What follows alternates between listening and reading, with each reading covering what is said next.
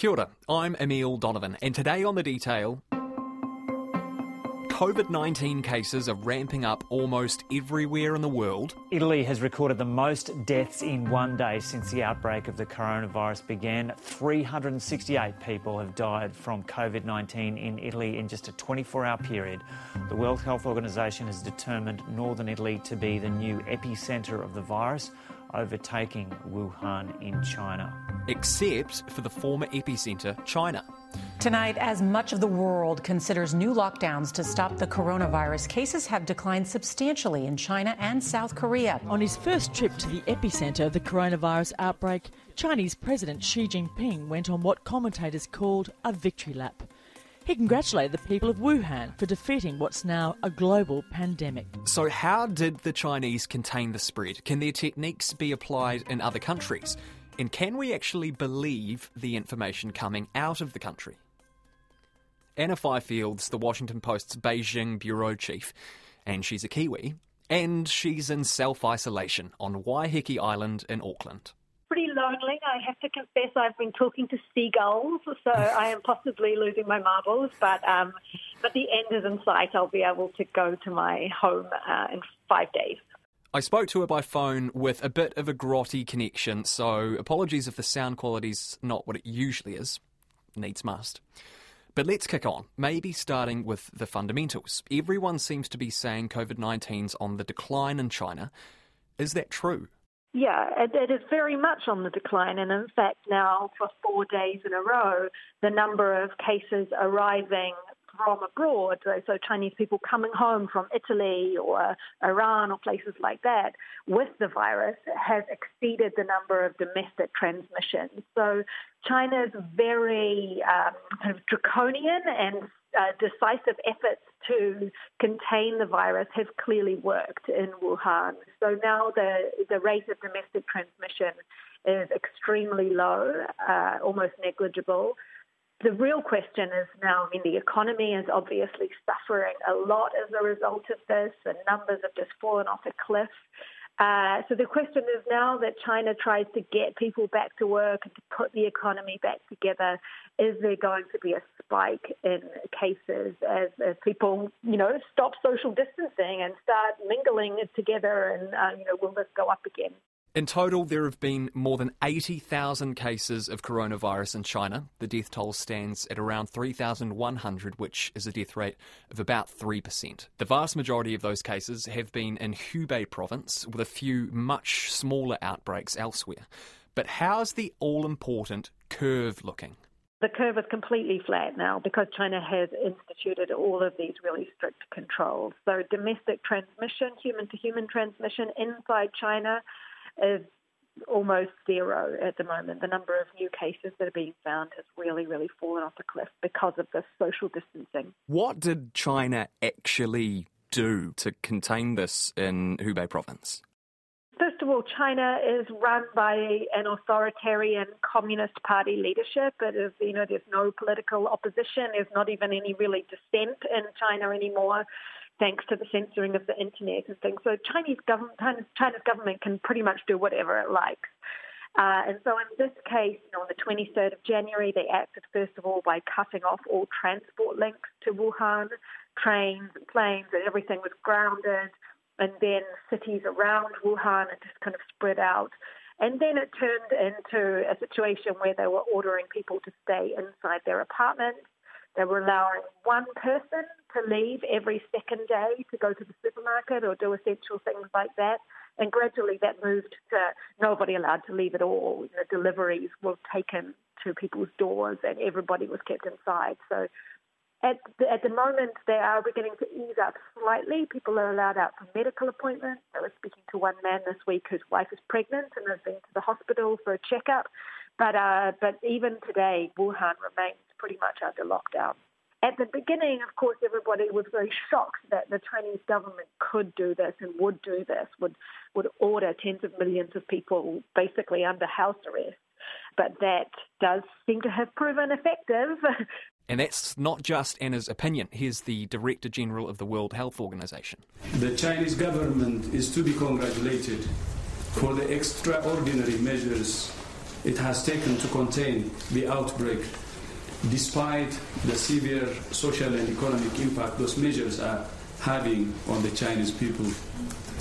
We would have seen many more cases outside China by now, and probably does, if it were not for the government's efforts and the progress they have made to protect their own people and the people of the world. One other thing that happens in China, which is very different, is that pretty much everybody lives in the cities in residential compounds. So, like a city block will be a group of apartment towers with a gate. So you have to go through that gate, as I do at my home in Beijing, to come and go. So they've been regulating. There are security guards at that gate, so that every time you enter and exit, you have to have your temperature checked. You have to show a special pass to prove that you're allowed in and out. So if you're under quarantine, there's no way to get out without being spotted and stopped. So that's something that, an authoritarian government like China has been able to do.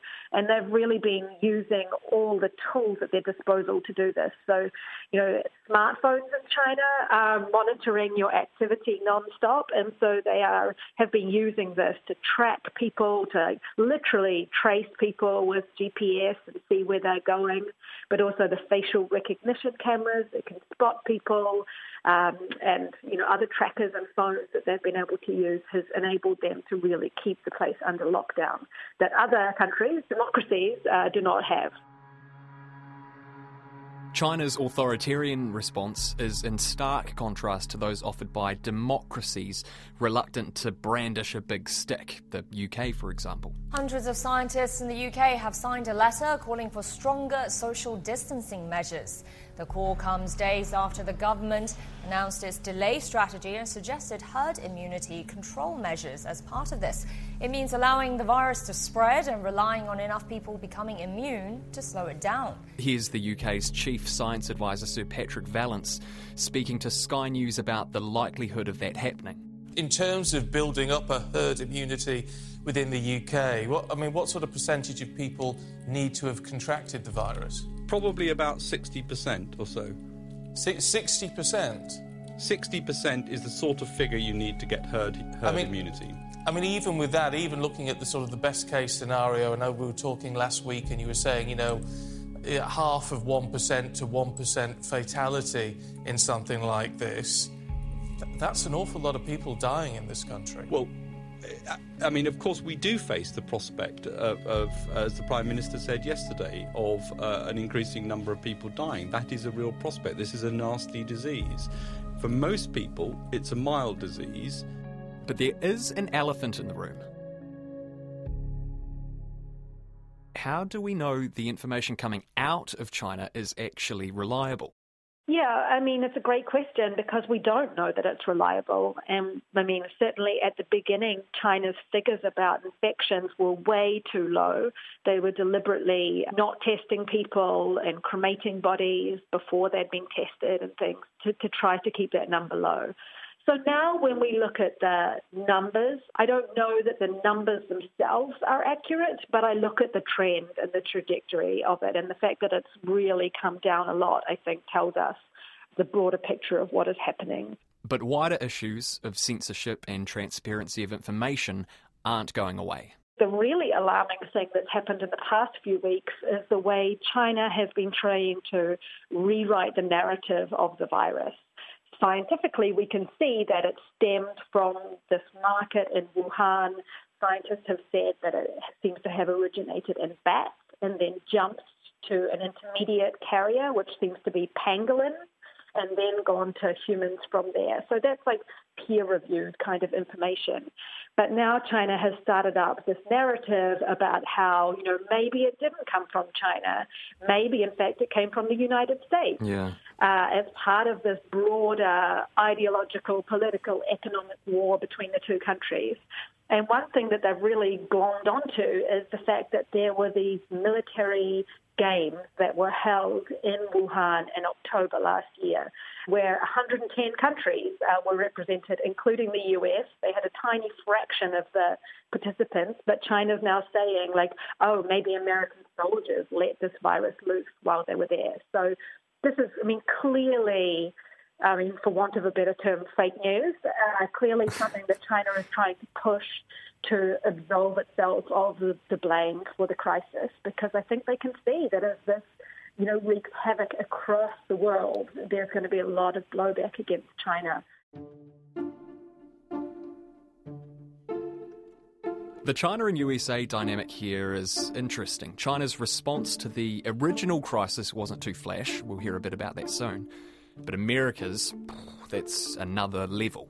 The first cases of the virus popped up in China in December, and it was reported to the World Health Organization on December 30th. Here's President Donald Trump on February the 10th. The virus that we're talking about having to do, a lot of people think that goes away in April with the heat, as the heat comes in. Typically that will go away in April. We're in great shape, though. We have 12 cases, 11 cases. Here's Trump addressing a packed rally on February 28th. Now the Democrats are politicizing the coronavirus. You know that, right? Coronavirus. Whether it's the virus that we're talking about or many other public health threats, the Democrat policy of open borders is a direct threat to the health and well-being of all Americans. Now, you see it with the coronavirus. You see it. Here he is on March the 4th. You look at a percentage, we have a very, very small percentage, and a big percentage of what we have is when we brought in the 40 or so people from the ship. We brought them in, we immediately quarantined them, but you're adding that to the numbers that we had, which were very small. Here he is on March 17th. And on a scale of 1 to 10, how would you rate the response to this crisis? I'd rate it a 10. I think we've done a great job. And it started with the fact that we kept a very highly infected country, despite all of even the professionals saying, no, it's too early to do that. We were very, very early with respect to China. And we would have a whole different situation in this country if we didn't do that. And yesterday, he was still busy making sure everyone knew whose fault this whole thing is. Why do you keep calling this the Chinese virus? Why do you keep using this? A lot Because of it people comes say from it's China. racist. It's not racist at all, no, not at all. It comes from China. That's why. It comes from China. As of yesterday, there were a touch over 9,000 cases in the US, with at least 150 deaths. Meanwhile, China yesterday reported 0 local transmissions over a 24-hour period for the first time since the outbreak started. If you look at it through a certain lens, it's almost like America, the self-appointed guardians of the globe, the richest, most developed country in the history of the world, has been supplanted at a time of crisis. Its ruthlessly capitalist health system hampering efforts to widely test for COVID-19. Yeah, well, China seizes on every opportunity to make the US look bad and to blame the US. But in this situation, Donald Trump has made it very easy for them to continue spouting this kind of propaganda. And the Chinese have, of course, seized upon this to show the difference between what they portray as Xi Jinping's decisive leadership and, America's bumbling response in comparison. So, and there is, as in most propaganda, a germ of truth in that. The fact is that Trump was denying it, but they have really seized on this to portray Xi Jinping as a decisive, powerful leader who got this virus under control, whereas Donald Trump has not been as decisive, according to the Chinese version of events. While the WHO has applauded China's ability to contain COVID-19, the country's initial reaction has not been quite so heralded. China actively suppressed this information at the beginning. So we now know that the first cases began to appear in Wuhan in December, the middle of December, and that this was really elevated. It reached very obvious concern at the end of December. The president, Xi Jinping, was informed on January the 7th, but still China's government kept on saying that this was, just a virus, no need for concern. And they really put their political considerations ahead of public health. So they continued to have these big Communist Party meetings in Wuhan, even as they knew that this virus was spreading. And in fact, because they were trying to pretend that it wasn't a big deal, the city of Wuhan held this mass banquet in the middle of January, where they've been holding it every year to try and get into the Guinness Book of Records. They had 40,000 families together in one place, eating from giant plates of food and things like, all very, very communal.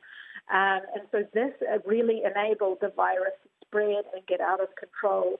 And the Communist Party let it go.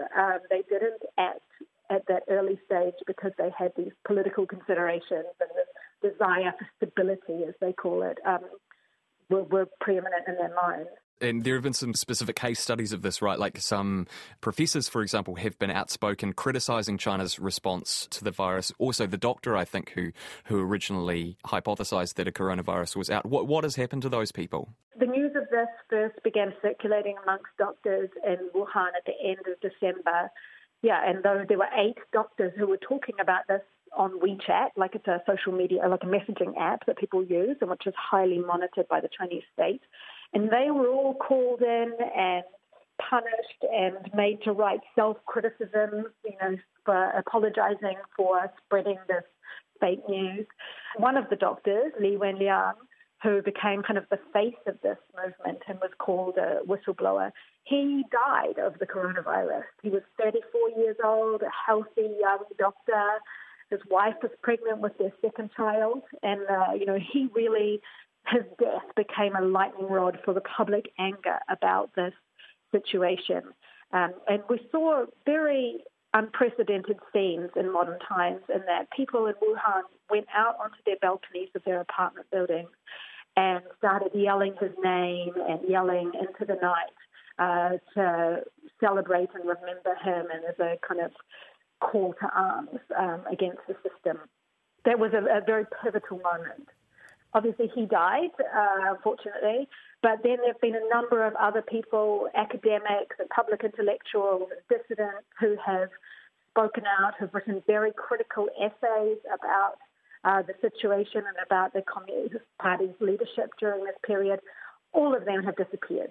They have been picked up by police authorities, they're being detained. Nothing has been heard of them for weeks on end, which sadly is kind of part of the course in China these days. I was reading an article in the Financial Times a couple of days ago, and the article described this as China's Chernobyl moment. What is meant by that, and do you agree that this could sort of fundamentally alter China's relationship with the rest of the world? That column was written by a fellow New Zealander, Jamil Antolini. In fact, we're everywhere.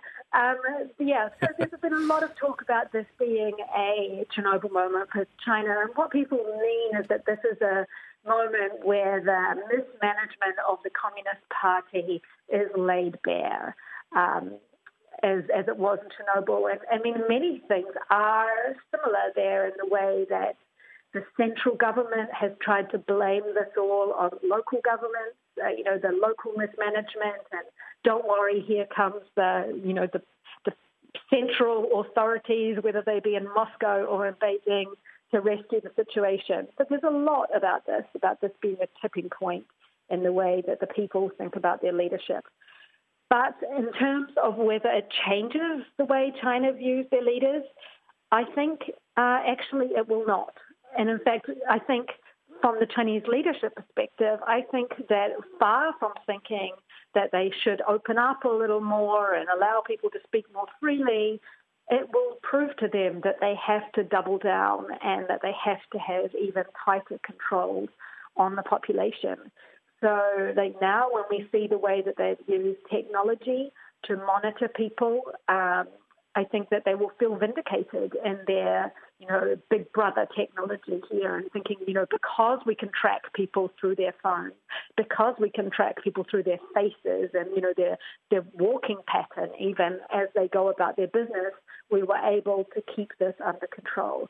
So I think we can actually see a situation where China keeps many of these new forms of surveillance in place long after the outbreak goes. So now one of the new things that has happened is you have to register with your real name and your real face when you go on the subway or the bus in China. so they can really track everywhere you're going. I think that is here to stay, and that the Communist Party will just think we need to keep greater control, not less. This might be a question for a medical expert, but you were talking about how the number of new cases has dropped to an almost negligible level. Is there any suggestion that China is out of the woods, though? I mean, can COVID-19 come back? Can there be a resurgence? Yeah, I will do my best as a non-medical expert to answer. Yeah, they can. It can. And the Chinese government is really worried about this. So now the government is really putting in place a lot of heavy restrictions on people who are arriving into the country. So in Beijing, Shanghai, and many cities around the place, all the major international airports that go into China, if you arrive, you have to do 14 days of quarantine in a hotel, in a specific hotel. You cannot go. Like if I went back today, I would be sent off to a centralized quarantine center where I would be shut in my room for 14 days and would not be allowed out. And I would have to pay for it as well. So they are really trying to strongly dissuade people from coming back because of that. But I've seen, the number of flights into China obviously had plunged dramatically in the last 2 months. But now with these other restrictions happening around the world, we've seen a lot of Chinese students and Chinese abroad head home, paying huge amounts of money for the few seats that are remaining on commercial flights to get home, and even if they have to go through this quarantine, because there is a feeling, that the rest of the world is no longer safe. So this is really freaking out the Chinese government, to use a technical term, and that they are worried about how many of these people are going to come home with coronavirus and then risk a new spike in infections. That's it for today. I'm Emile Donovan, and thanks to Anna Fifield, who joined us under trying circumstances. Earlier this week, China expelled many US journalists working for American publications, including many of Anna Fifield's colleagues at The Washington Post. However, she says she'll be okay, thanks to her New Zealand passport. The Detail is brought to you by newsroom.co.nz and made possible by RNZ and NZ On Air. You can get The Detail downloaded free to your mobile phone every weekday from any podcast platform. If you're using Apple, please give us a rating so other people can find us too. This episode was engineered by Blair Stagpool and produced by Alexia Russell. Ka kite anō.